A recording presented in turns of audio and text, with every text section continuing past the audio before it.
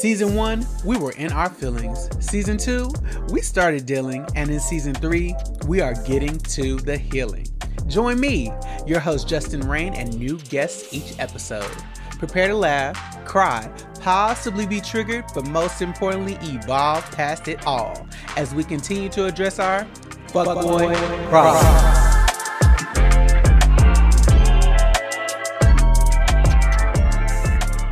On this episode of Fu Boi Problems, titled Mr. Far, Far Away, I sit down and talk with award-winning writer, activist George M. Johnson, and we talk about the prerequisites of long-distance dating, how to make it work with someone that's more successful than you right now, and the false definitions of compromise. If you haven't read his book, All Boys Aren't Blue, you're certainly missing out. You should go pick that up at your local Target or bookstore near you. And just know that in this conversation, he tells it just like it is. But up first, here's Fuck Boys in the News.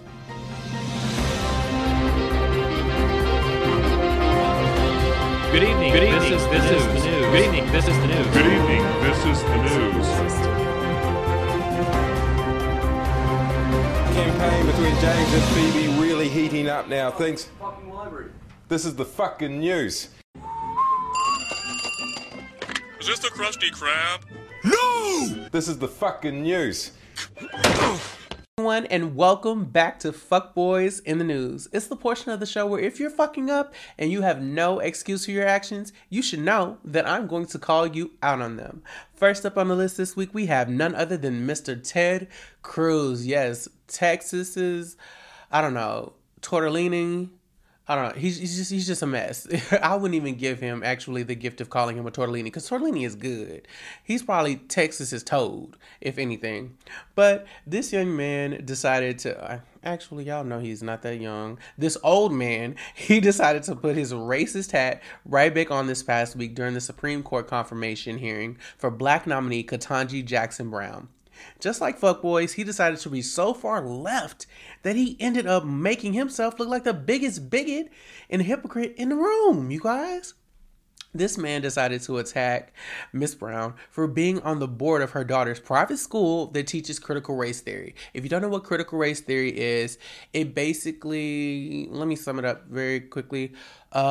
It teaches the history of racism and the history of white supremacy in the United States, in American history, and shows that our history and in our times, it has in no way gone away and has actually influenced the way that our world exists, the way the United States government works, and all those things in between. And basically what critical race theory does, it ties all those things together, kind of fills in all the blanks where sometimes there are excuses or we have white fragility about the real truth about what's happened in America and in this world when it comes to race relations, slavery, etc. So let's jump back to Ted. So basically he berated Ketanji over some of the books that were in the library at this school where she is a board member, where her daughter also attends. Ketanji repeatedly let Ted know that just because I'm on the board, what we vote about on the board are more so surface level things or more so financial, like booster club. Like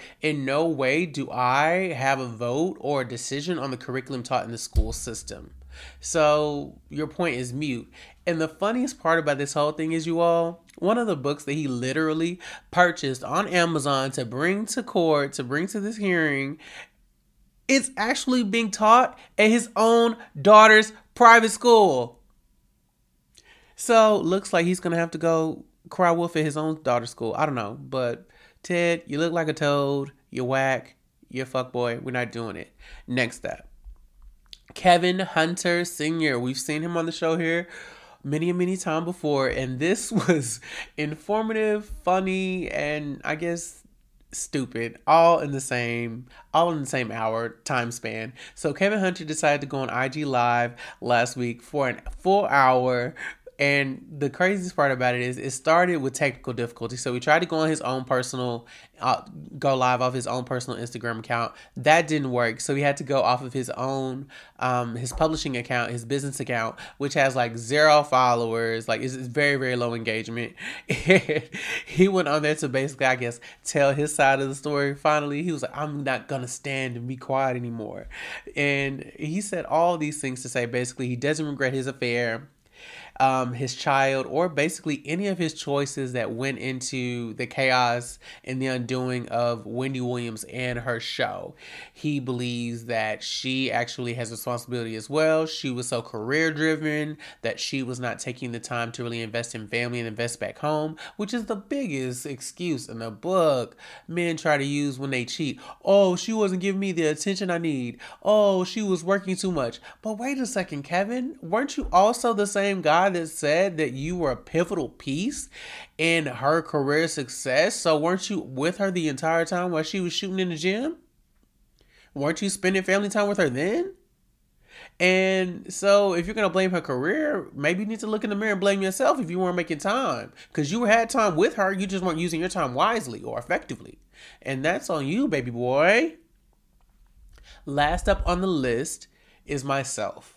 Because, you know, when I started this podcast, I started with a commitment to acknowledge and hold myself accountable to being better than the person I was before and be better than my fuckboy choices at the time or my own fuckboy problems. Well, life got in the way, love got in the way, relationships, all those things. No, I haven't been a fuckboy, I guess, in so many words, but I feel like I allowed fuckboy situations and drama and personal stuff with my relationship, which is now over, to just keep me away from you all, keep me away from the things that make me happy. And more importantly, since season 1, I've been saying, pick you, choose you, love you. And it took me a little bit longer than I would be proud to admit to pick myself, to choose myself, and to love myself. And I just felt like, you know, I needed to get up on here, read myself, explain why the podcast has had such a long hiatus. Yes, we always do a holiday hiatus, but we usually come back a little bit earlier at the top of the year. And it took me a little bit longer to get over some of these things that I was going through. It took me a little bit longer to feel motivated, to feel ready to get back to this. And I want to let you all know why. I wanted to hold myself accountable, and I want to tell myself and tell all of you all out there that no, you should continue to pick you, choose you, love you. Relationships do not have to end in a big explosion. They can just end because it's not working, it's not serving you, and it's not doing what it needs to do for you in a healthy way. And like Tabitha Brown said, it's a commitment, and you have a right to change your mind every single day when you wake up. You have a right to change your mind every single minute. So with that, and no further ado, I can't wait for you to hear my conversation with George M. Johnson. It's going to be amazing. He really does tell it like it is. And it's a good one. It's all about dating, long distance, all the good stuff. Y'all love it? We do? All right, so here's Mr. Far, Far Away. What to do but to keep part 2 of my confessions. Hey everybody, I'm your host, Justin Rain, and I am here on another episode of Fu Boi Problems. We have award-winning author and activist George M. Johnson here with us today. I'm so excited to have you. How are you doing today? I'm pretty well this morning. It's Saturday, so it's gonna be a busy day. I have to go to LA tomorrow, so I'm just yeah, my life now is like on the road. So I'm happy to be home I've been home for 2 days this week. So I'm happy. This is my second day. And you're like, this is an accomplishment. You're like, this is an accomplishment. Yes, to be home for 2 consecutive days. Yes. Okay, well, that definitely is a blessing. Either way, it's definitely where the heart is. So today's episode, you all, is called Mr. Far, Far Away. I think if you are young, Black, gay, and dating, or, you know, you don't even have to be Black, and you have probably met someone who seems like the perfect person, but they are a million miles away, and that always seems to be the case. So I'm so excited to hear your story about your man far, far away. So tell us about this person. Place us in the scene. What was the setting? Where did you meet them? At a Starbucks? It was raining. Oh, man. Actually, I met them when where were we? I would say we were on a trip.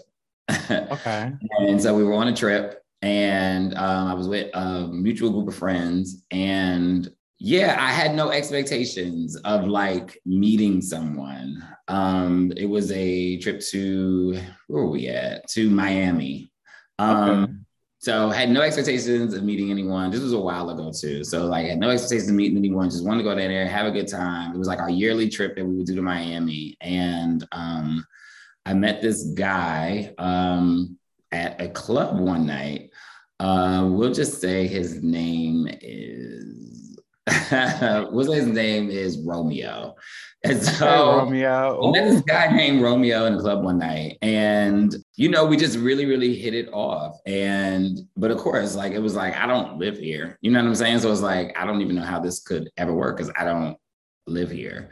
But of course, like people are always like, oh, I can do long distance. Like, I don't know why people say that. Like a lot of people say that. Like a lot of people say it. People are quite overconfident about their ability to handle a long distance relationship.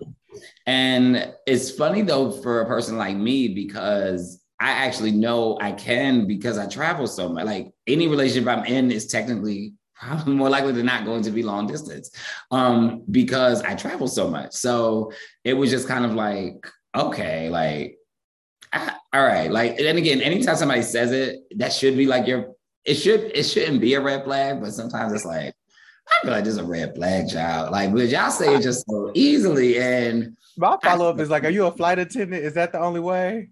That's always my follow-up. You do have where that situation happens. And so, for the first, I would say, so let me see, 1, 2, 3. For the first 60 days, it was great, right? Like it was very communicative. It was FaceTimes. It was all of those things.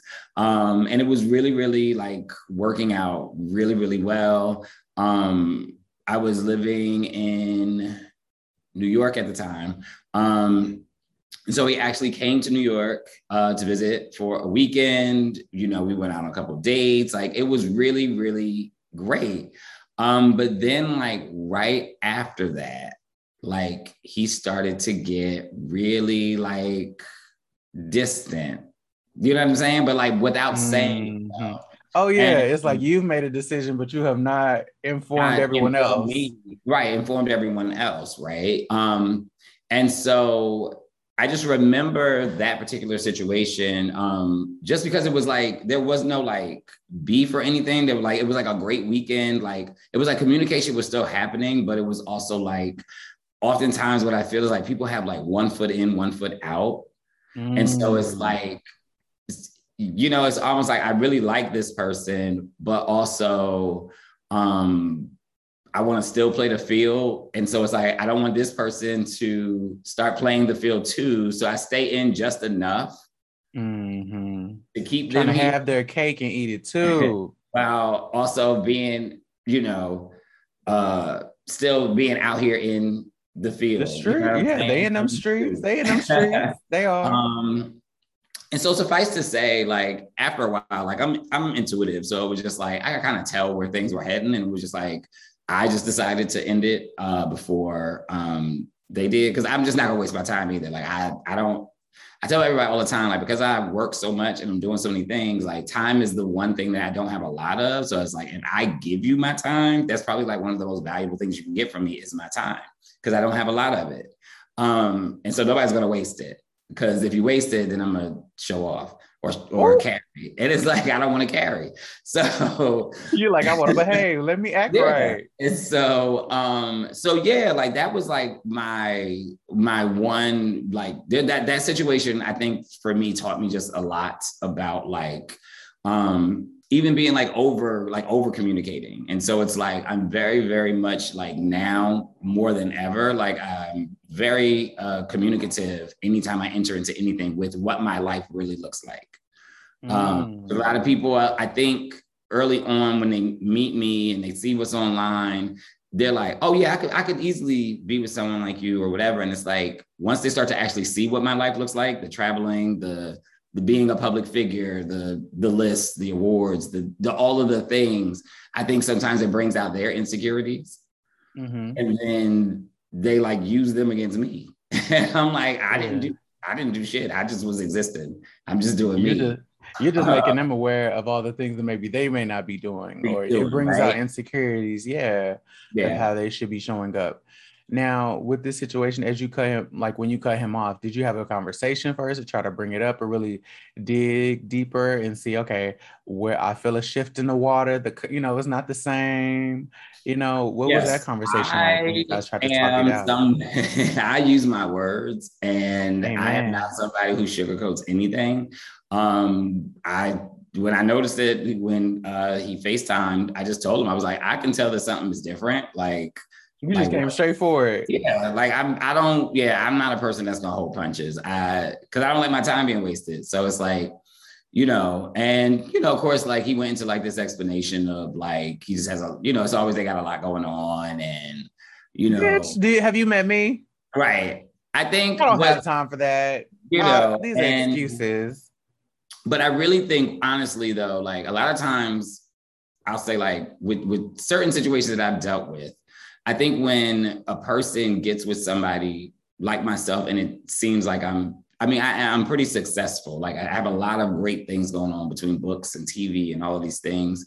And I think when a person doesn't feel like they're matching that, it then almost they detach from you. Mm-hmm. Right?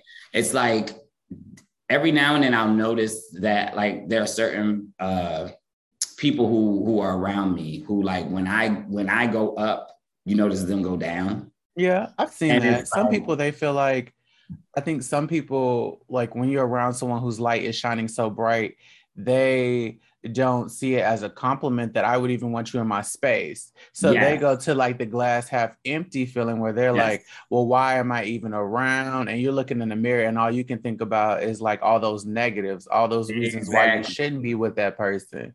But we call that an inner saboteur, as we call Charles would tell y'all.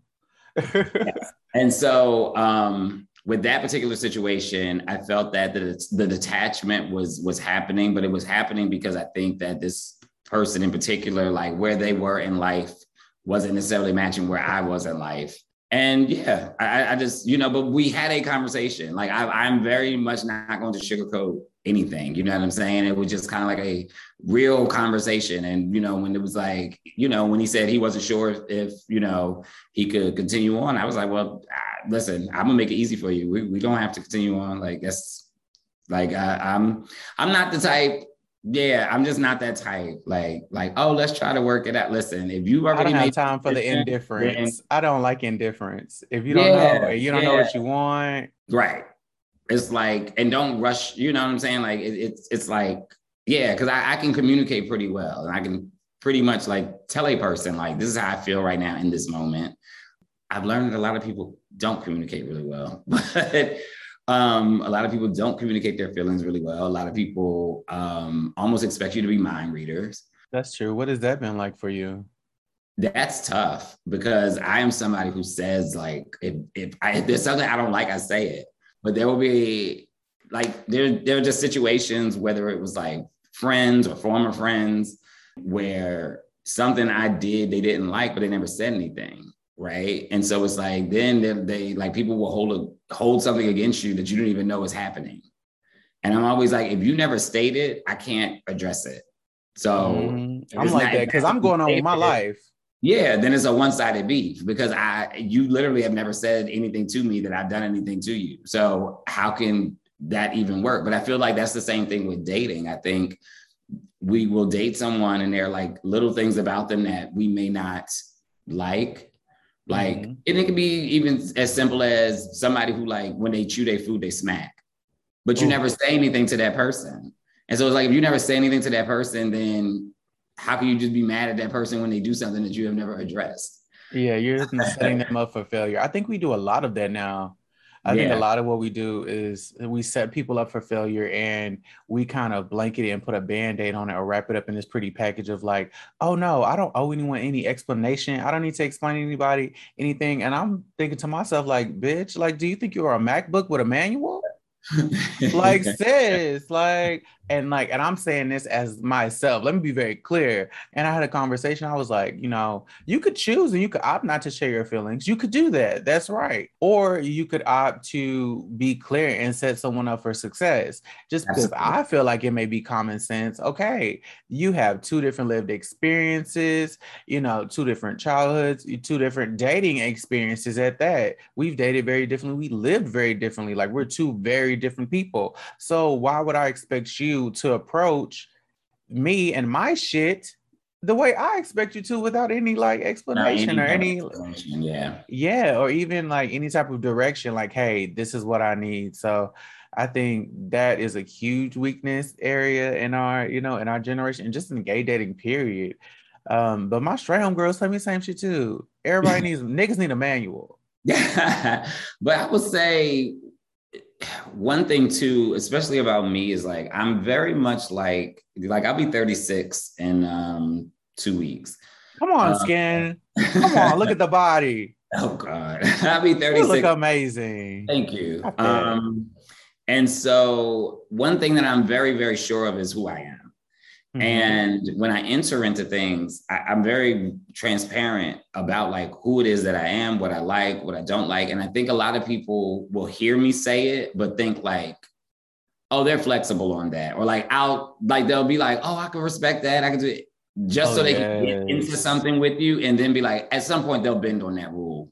Or they'll bend manipulative. That is manipulative. Then when they get into it and I'm like, well, no, I told you from the very beginning. It was like, oh, I mean, I know you said that, but I just assumed that was something you would compromise on. It's like, I don't know why y'all do that. Like people tell you who they are and y'all then go into it already with like the motive of trying to change or make a person compromise on that thing. And it's like, I don't enter into stuff like that. When people say who they are, like, a person will be like, how they feel about monogamy.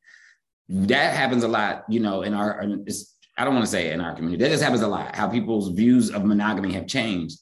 And so like a person will literally tell you like, oh, well, like, I'm not sure about if monogamy is my thing. I think I'm more non-monogamous, or I want this type of relationship. And people will enter into those and then try to make a person monogamous. And it's like, you cannot do that. Like, but I've seen it happen time and time and time again where, people will do manipulative things like that, like enter into dating situations, or the other one where we've actually seen this online where people will literally say like they don't date without intention or with intention. Which I think is the dumbest shit ever. I don't. How is that even possible? That. Yeah, because it's like, but are you telling the other person that? Like, because that's manipulative and harmful if you're literally telling if you're not telling the other person that you're dating with intention, right? Like, I don't think every dating situation ends in a relationship, but the ultimate goal of dating is to find someone. Like, if you are dating just to get free meal, I don't know. Like, it just, no. To me, or have you heard the phrase "go with the flow"? They like to use that. Everyone loves to like throw that band-aid or throw that label on like what they're doing instead of, I think people actually know. Like, I was talking to my therapist about this, and I date a very indecisive person, so which is very hard for me because I'm very decisive and I'm very direct. I'm kind of like you. I know what I want. I've done a lot of work to know what I want, and I'm like, I love ranch. You're not gonna try to talk me out of ranch. You can tell me you don't like it, and I'd be like, that's cool. Like, you love hot sauce, get your hot sauce. I'm gonna give them ranch. And if they have an aioli on the menu, I want to try it. But like, whatever the case may be. But my therapist, she was saying people try to use compromise as a weapon, and people see, and a lot of it has to do with like how we were raised and kind of like some of these films and like ideas of love that we have and these ideas of relationships that we have fostered from like childhood, and they're not really based on adulthood and real foundations of how the world works and exists, we have these like fantasy ideas like, if you love me, you'll figure it out. If you love me, you'll bend on this. Like that's the definition of compromise. I even think compromise is based in white supremacy, because it's like this idea of like us, you have to give, give, give. And a lot of times in my experience as a Black person, my mother was the definition of compromise. The Black woman in my home, and women in my, childhood were the definition of compromise. You sacrifice, you bend, you break even, to, like succumb to this person and what they need, which honestly, I feel like it's more so, you could tell a person straight up where you are in life, and either you can get with it or you can't. Right. And I think that you're right.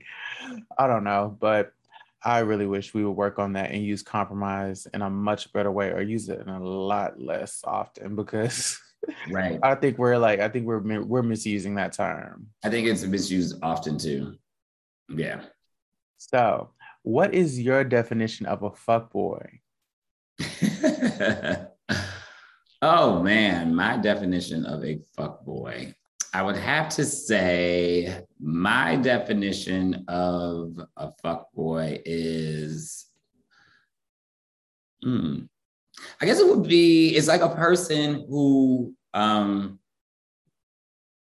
leans into the worst characteristics. It's like the person who leads into like the worst characteristics of like the isms and the phobias, I think. Okay. I think, when we really like break it all down, it's like, it's always attached to some type of misogyny. Like I said, like the isms, the phobias, and the knees, as they say. Right? It's like, it's always attached to like a sexism or a misogyny or an internalized homophobia, or like, their ways of thinking and their ways of operating are oftentimes, in my opinion, attached to these very, very strong principles that harm other people. And I think you just see how it plays out, right? Whether it's the whole top-bottom dynamic, whether it's the whole, and then that having to equate to gender roles and like all of these like archaic ideas that a lot of people, end up in, right? I think it's always attached to ideology. And so I think like a fuckboy ideology is typically like, they're just pulling the worst rules of misogyny and homophobia, and that is literally how they lead their lives, right? They're typically no fats and no femmes, and they're typically, I don't know, like you just will find. No, that's how they roll. It's very much my like, world, and you live in it. And so, I think that for me is my definition, right? Like, they just embody the isms, the obias, the phobias, and it's like they're the walking embodiment of those. Have you ever been a fuckboy? Of course, because we're all conditioned to be those things, right? Like, we're conditioned as like growing up as a boy, I was conditioned to be misogynistic, and I was conditioned to be homophobic, and I was conditioned to be all of those things. And so, of course, I've been many times, like it is what it is. Like I said, until you like go through the unlearning process of a lot of those things, you never really can get to that space, of not being one. And like what was I said, your unlearning process like? Oh, sorry. Yeah, no, that's cool. My unlearning process, it was really researching, educating myself. I think as a journalist, like the more that I was writing about our community issues, the more I was really, really learning about how I played a role in some of the issues within our community, and like how I can now be better to make sure that I'm not playing a role in those issues, but that I'm actually advocating for those who are being harmed within community. And recognizing the privileges that I get to have within even LGBTQ community, even when, within Black LGBTQ community, when Black community, like there are still certain privileges, accesses, and resources that I will have that others will not. And so that was really like what really helped me with my unlearning, and like focusing on like myself and the things that made me happy, and like doing things that were not seen as masculine. Because I don't always feel that. I rarely feel quote unquote masculine. Like I've always felt more feminine and effeminate. And so, becoming into my 30s and really owning that part of me helped me break down many of the barriers that in many ways, I guess, could make me a hardened individual, which could also make me a not so easy individual to get to know, or, someone who would distance themselves, or, not be 100% involved or invested in something or someone. And I think, that was pretty much the process for me. Like, as I continue to grow into this person, this writer, this storyteller, and this non-binary, like all of the things that I feel and that I now know that I am, it helps me to unlearn all of the things that I was conditioned socially to be. Okay. So tell everybody out there about your career, how you went from activist, journalist to now screenwriter. I mean, award-winning author. What was that journey like for you as a professional to get to where you are now? Yeah, my story is all over the place. I went to. I was like, here. I went to college. I got my bachelor's degree in finance and got a master's degree in human resource development. Originally, I was working in higher education finances. I was a director of student accounts at Virginia Union. I did third-party billing at Georgetown University, was a director of student accounts for another one of their schools that was there. Before I just got kind of tired of that work and decided I wanted to do HIV work. HIV work is really when my activism really kicked into high drive. I just realized that, the epidemic had never left our community. And because I had the words and the nuance to be able to really talk about it in a public way, that became my mission. And so I started to talk about that more. And then I started talking more about Black LGBTQ issues specifically. And then just, that all kind of tied into the issues that I would, I guess, talk about publicly that just were happening in all of the Black communities that we reside in, that our intersections hit. But realistically, when I was doing the HIV work, I was looking for like certain stories and I couldn't find them. And so my favorite quote is by Toni Morrison, which is, if there's a book that you want to read and hasn't been written yet, then you must write it. And I was like, you know what, maybe I'm supposed to write these stories. And so that's pretty much how my, writing career started. Is while I was doing HIV work, I was a director of testing and counseling. I started writing about my experiences. And I would write about what my experiences were like dating in our community, and write about what our experiences were with testing and this and that and new technology and just like all of these things. And then I started to expand into other areas of pop culture and doing interviews and kind of like building my way up and building my career up. And, before I knew it, I then made another decision and stopped doing HIV work. Like, I still do my own HIV advocacy and activism, just outside of the nonprofit segment. And I decided to become a freelance journalist and did that for several years and was very successful at that before I decided that it was time to write my story, because I've been writing it in pieces.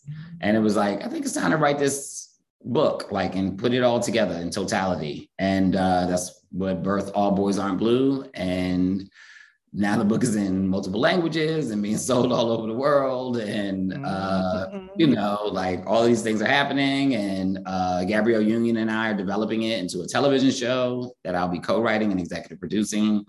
So, and that the treatment for the show was just approved last month. So we're moving to the next steps of pitching the show. And so it's exciting times, to really be out there. And, I also have another television project I can't talk about, but once I get into something, I'm like, oh, I can do this. And so I co-wrote another television project, which is also about to move into some next steps too. So, so now I'm doing screenwriting, and I think eventually I'll probably go into directing. since Come on, people don't keep limit saying yourself. it. So people keep saying it, and they're just like, how do you feel about directing? How do you feel about directing? Like, I've been asked that 3 times by directors, like really well-known directors in the industry, about how do I feel about directing. And I think it's because they probably can read my words and see that I have vision.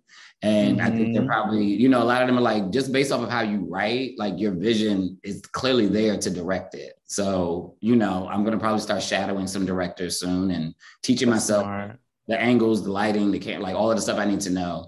But yeah, that's just how I am. Like, if it's something I always say, like, if I can visualize it, then I know I can do it. And I can't always visualize everything. And so that's how I know it's not time to do certain things. But for me, it's like, if I literally can sit and just see it in my head, how it plays out, how it would look, then I know I can create it. And so that's so crazy. That's pretty much how I choose projects, do projects. Like, I have to be able to visualize it in my head. And so, yeah, and a lot of, because I get that question, I'm like, well, how do you know, like, that you can do this next thing? Or like, you just jump around. I'm like, I have to be able to see it. That's funny. I'm very similar in that way. Like, it's the vision of my sleep. It always happens in my sleep, but it's fully actualized though, whatever idea I want to do. Like, even like the themes for this season and like the photo shoots, like, it's always like the words are always like in my head. Like, it's a full vision. I can see it already written. That's funny. Talk about confirmation. See, got her giving gifts. Got her giving gifts. Yes. So, okay. And then tell everybody where they can find you on social media. You can find me on Twitter, Instagram, and TikTok.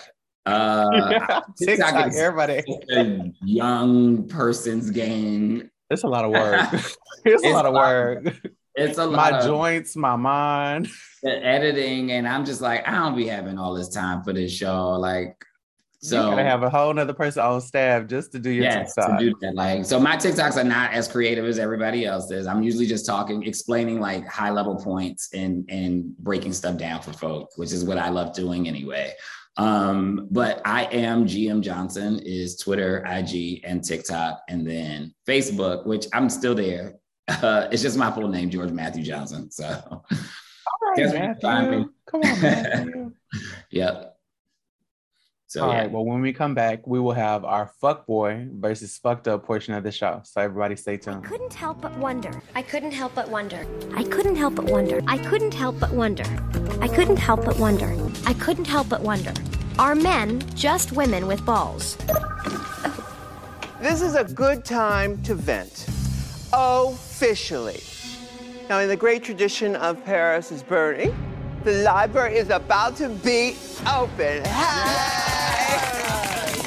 Because reading is what? Fundamental. That's right, children. Hey everyone, we are back with our fuckboy versus fucked up portion of the show. I have George M. Johnson here, award-winning writer, activist, screenwriter, soon to be director. On your screen, we're gonna manifest it and speak it into existence, all right? Yes. All right. So I'm going to read you a letter today, and we are going to weigh in and decide if this person is a fuckboy, if the situation is just fucked up. All right. So the subject line comes in and it reads, long distance liar. All right, subject. The person writes in, they say, hi, F-Boy Probs. I've lived in Phoenix, Arizona all my life. I love everything about it here, except maybe the dating scene for Black gays. When I was younger, I took pride in being the only brown person in school and other spaces, but it wasn't until recently, over the past few years, I was able to see the beauty in my Blackness. That's good. That's also why my eyes weren't open to the lack of Black options earlier on in life in my town. Due to those lack of options and my desire to now date a person of color, preferably Black, I've surrounded myself with options that are only out of town and succumb to dating someone now long distance for the past 4 months. He's a solid guy, great communicator, and very self-aware. But here's where the fuckboy stuff comes in. When we originally talked about dating, we agreed that we rotate flying each week to visit each other. The first time I came to visit, he got a hotel room and said he wanted our first weekend there to be special, so I thought nothing of it. Next thing I knew, he's telling me that he's booked a trip back to visit me during my week to visit him. Then he does it 3 times in a row. Finally, I wanted to surprise him and I guess ease my concerns and insecurities by popping up at the beginning of the week to see him before he could hop on a plane to see me. When I go to his door, he answered, but he wasn't alone. He had not one, but two children, and I'm sitting there confused as fuck. He explained later that he was super private and protective of his family, and he didn't want a relationship to disrupt his children's lives if he wasn't sure of it. I asked, could I meet his kids at the time, and he said no. So I packed my bags and left on the next flight home. That was 2 weeks ago, and I still feel the same about how he handled this. It was trifling, and what makes it worse is, is all the lying that had to go into it. I just feel so deceived. I feel like my choice was taken away from me. I feel like he'll lie about that. Who knows what else he could lie about or keep away from me, especially given the long distance where we can't be with each other more frequently. Plus, he's made it more than perfectly clear he's not moving, so I'd have to move there to close the gap. And I told you I really love where I'm from. So please tell me if this dude is a fuckboy trying to play me for a fool, or if this situation is just fucked up and worth seeing through. Signed, Alex in No Man's Land. Wow. All right, Alex. For 1,000, Alex said, I'm coming in hot, okay? That's a bit much. So many variables. That was a lot, yeah. I have a lot of thoughts. Where to begin? Right, I have a lot of thoughts.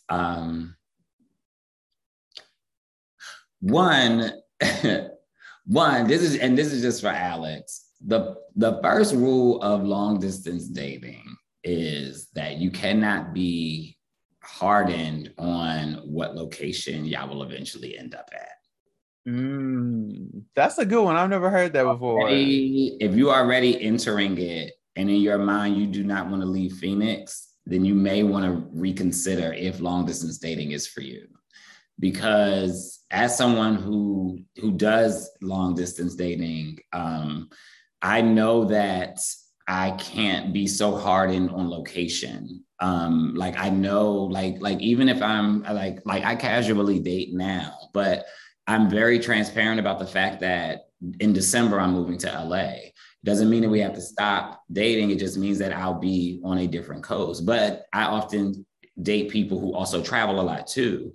And so that's why I say, like, when it comes to long distance dating, realistically, it is about the moments when you make time to be together. And you do know at some point, if you decide to really go to the next level where it is, okay, we are not exclusive, we are not this, then a conversation does need to be had about where is our home base going to be.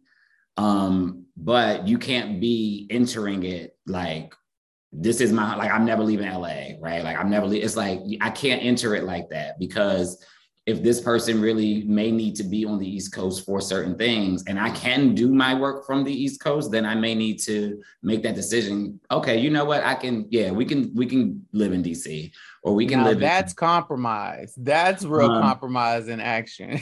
Right.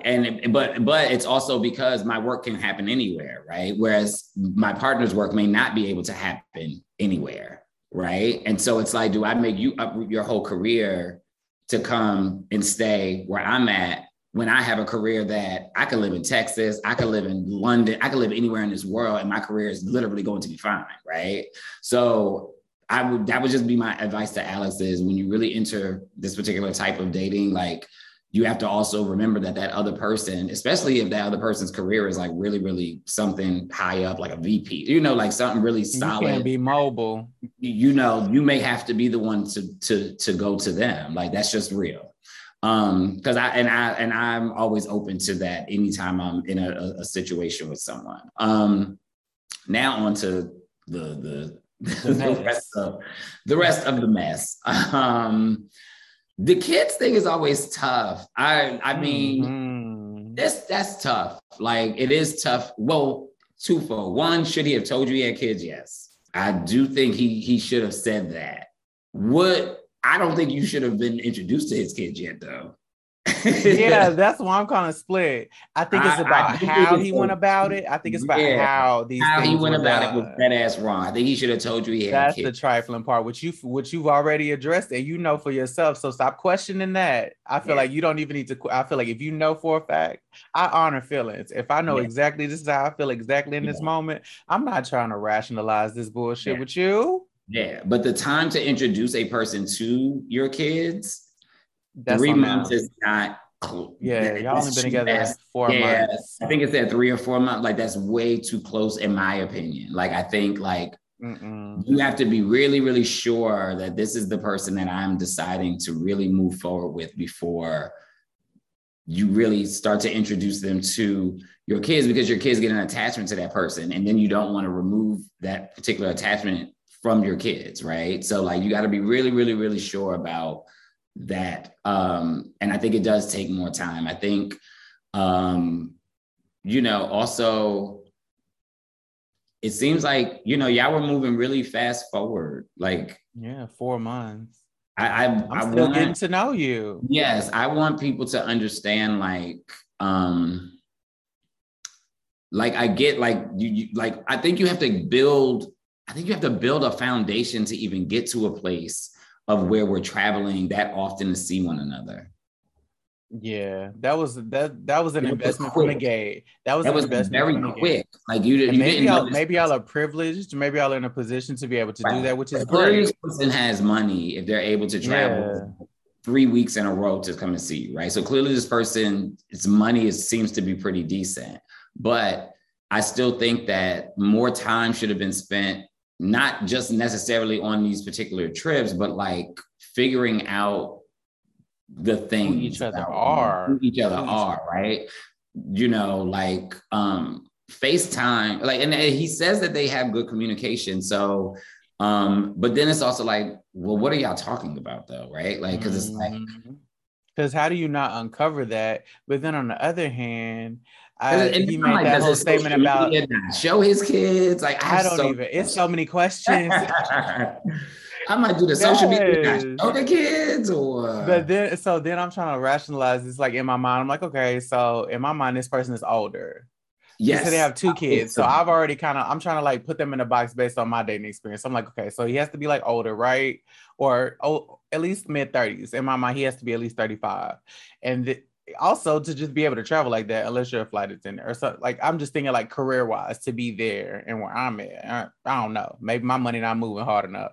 But but then he made the statement, Alex made the statement about all the lies that went into having to keep this a secret.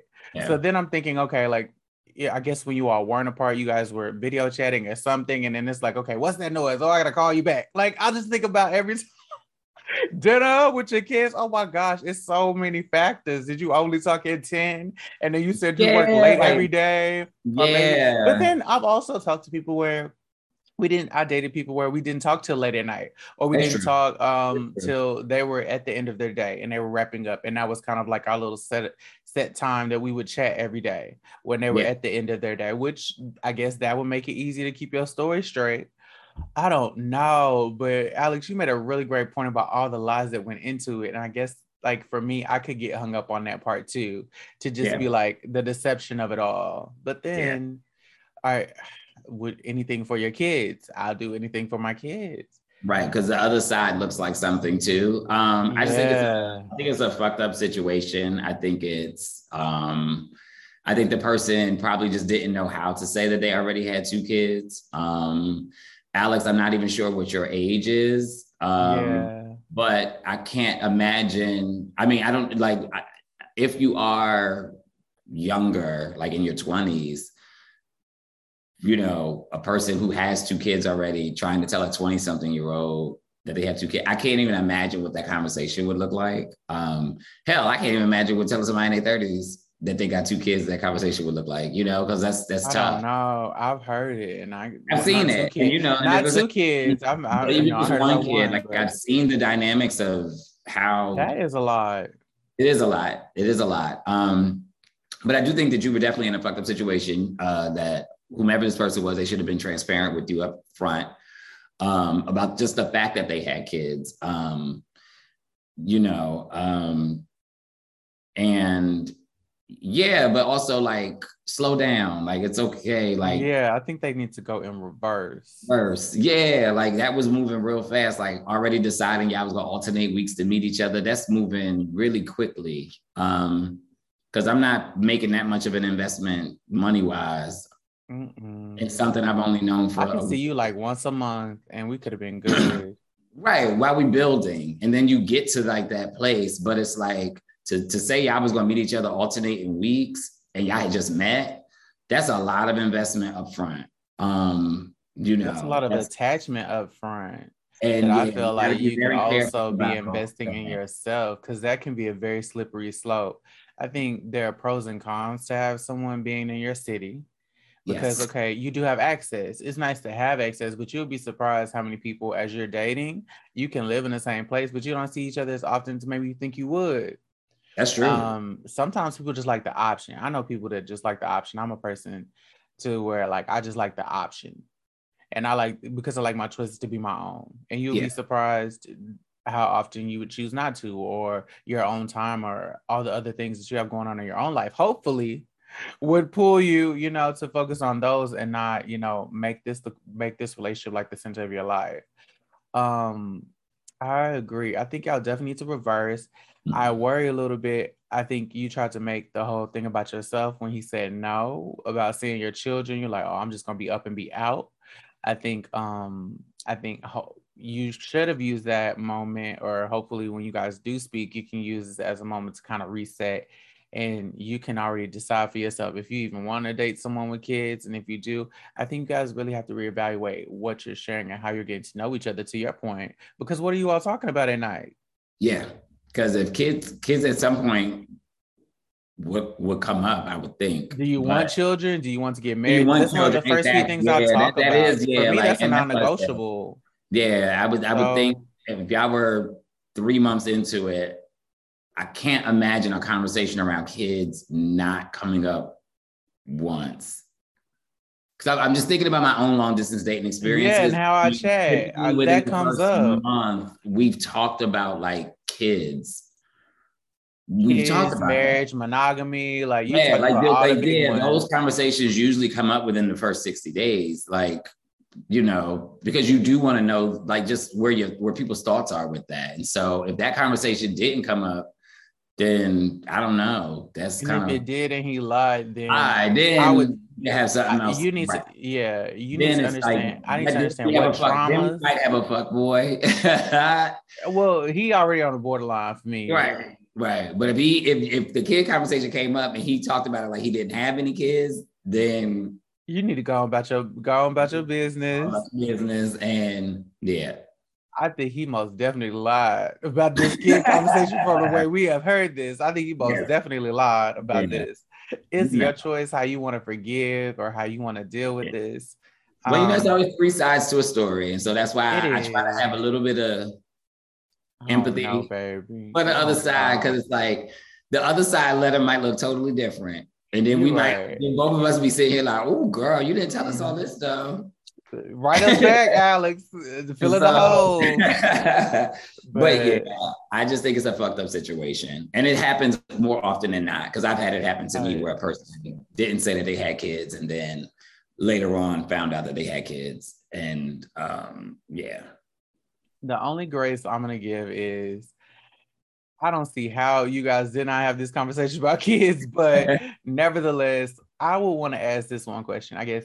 What in your life, I need to understand what previous experiences, what traumas, your partner has had to lead them to want to be so withholding about something so important and so, such a crucial part of their life.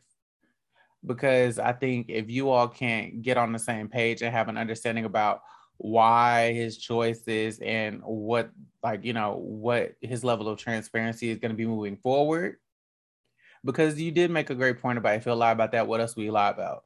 I think you all need to get a good understanding about, okay, what else are you not being transparent about? Is this the only thing? you know, so that you don't have any more gotchas or anti-oops as you move forward in the future. But I think regardless, y'all need to get up out of that rabbit lane and y'all need to move over into the little tortoise lane, the little turtle lane. You know how like when you're driving on the lawnmower and they have rabbits and they have turtle, you need to turn that thing all the way on down, you know.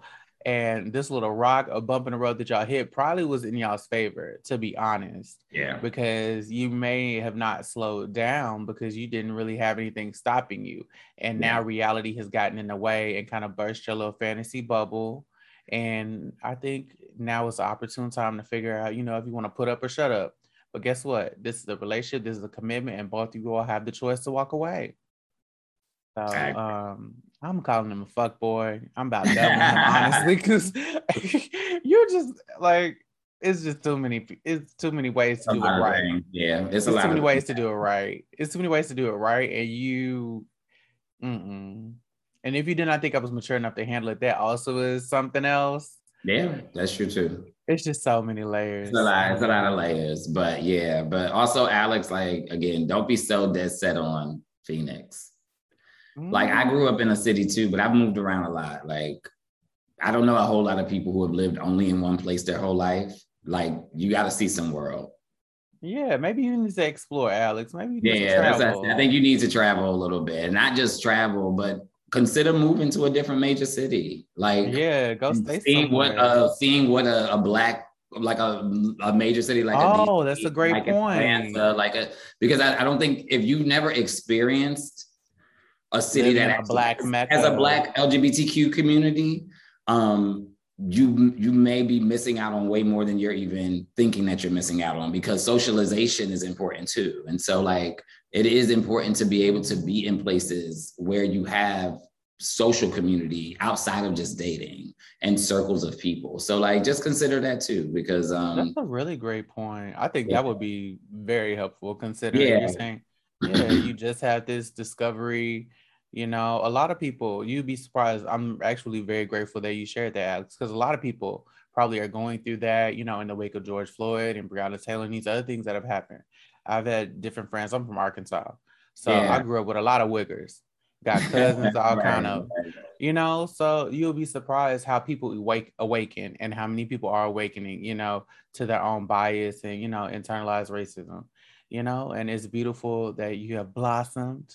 And we just want you to keep growing, baby. And maybe you need to uproot yourself in a lot of ways. I really think, like, uprooting yourself sometimes. Like, I remember, like, I was living in DC and I was miserable at the time. And, like, I moved to New York, and that was when my career took off. That was when everything changed. And now I'm in Jersey, about to go to LA. Like, come on, Jersey. It's okay to, you know, not let the grass grow under your feet for a little while, you know, and move around a little bit, go to a new city, make some new friends. And new city equals new dig, bitch. Right. I didn't say that. Actually, you know, and actually get to feel what it feels like to have community. You know, it could change your entire perspective on everything. And then you won't have to worry about this long distance shit from Phoenix. All right. You can just go meet a nigga at Starbucks.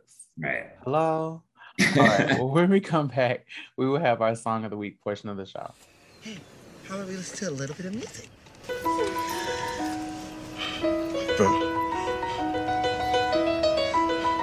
How did you know? I love this song. Hi! That is my song! Hi. You know they gave me a shout out on the album, right? Word? Yes. Everywhere I go, I see the same. We are at the Song of the Week portion of the show here on Fu Boi Problems Radio. We have George M. Johnson here, award-winning writer, activist, author, screenwriter. The titles just keep going on because that's how long that resume is. So tell us, what is your Song of the Week this week? Yes, so my Song of the Week this week is Phyllis Hyman's You Know How to Love Me. It was during, I believe this song came out in the 70s, during disco era. Prior to that, Phyllis Hyman was singing mainly ballads. She has one of the best voices we have ever heard, in my opinion. And that is why people like Jill Scott, Erykah Badu, Brandy, Monica, Beyonce, the list goes on, Whitney Houston have mentioned Phyllis as one of their icons. But this song in particular was like her first time venturing into a new genre of music. And almost 40 years or over 40 years later, this song is still like a major feel good moment for house, specifically house music. It is probably the top house music song. Like when it comes on, everybody knows what this song is. It's a party in the park when this come on. Yeah, it is. And it is also one of those songs that has a 7-minute and 34-second version of it. Because back then when they used to make songs, they used to make a radio version, a middle length version, and a very long length version for the clubs. Because they didn't know how to cut music yet. And so you would have to have a very big breakdown. Like that had like all of this in it. But yes, it is my song. It makes me smile. It makes me happy. And anytime you play it, you can just see the room light up and people's faces light up because of how beautifully constructed the song is and the melodies are of the music. And so, yeah, that is my song of the week. All right. Well, here we go. Here's a little Phyllis Hyman for y'all ears. And please make sure to add our playlist on Apple Music and Spotify. Here we go.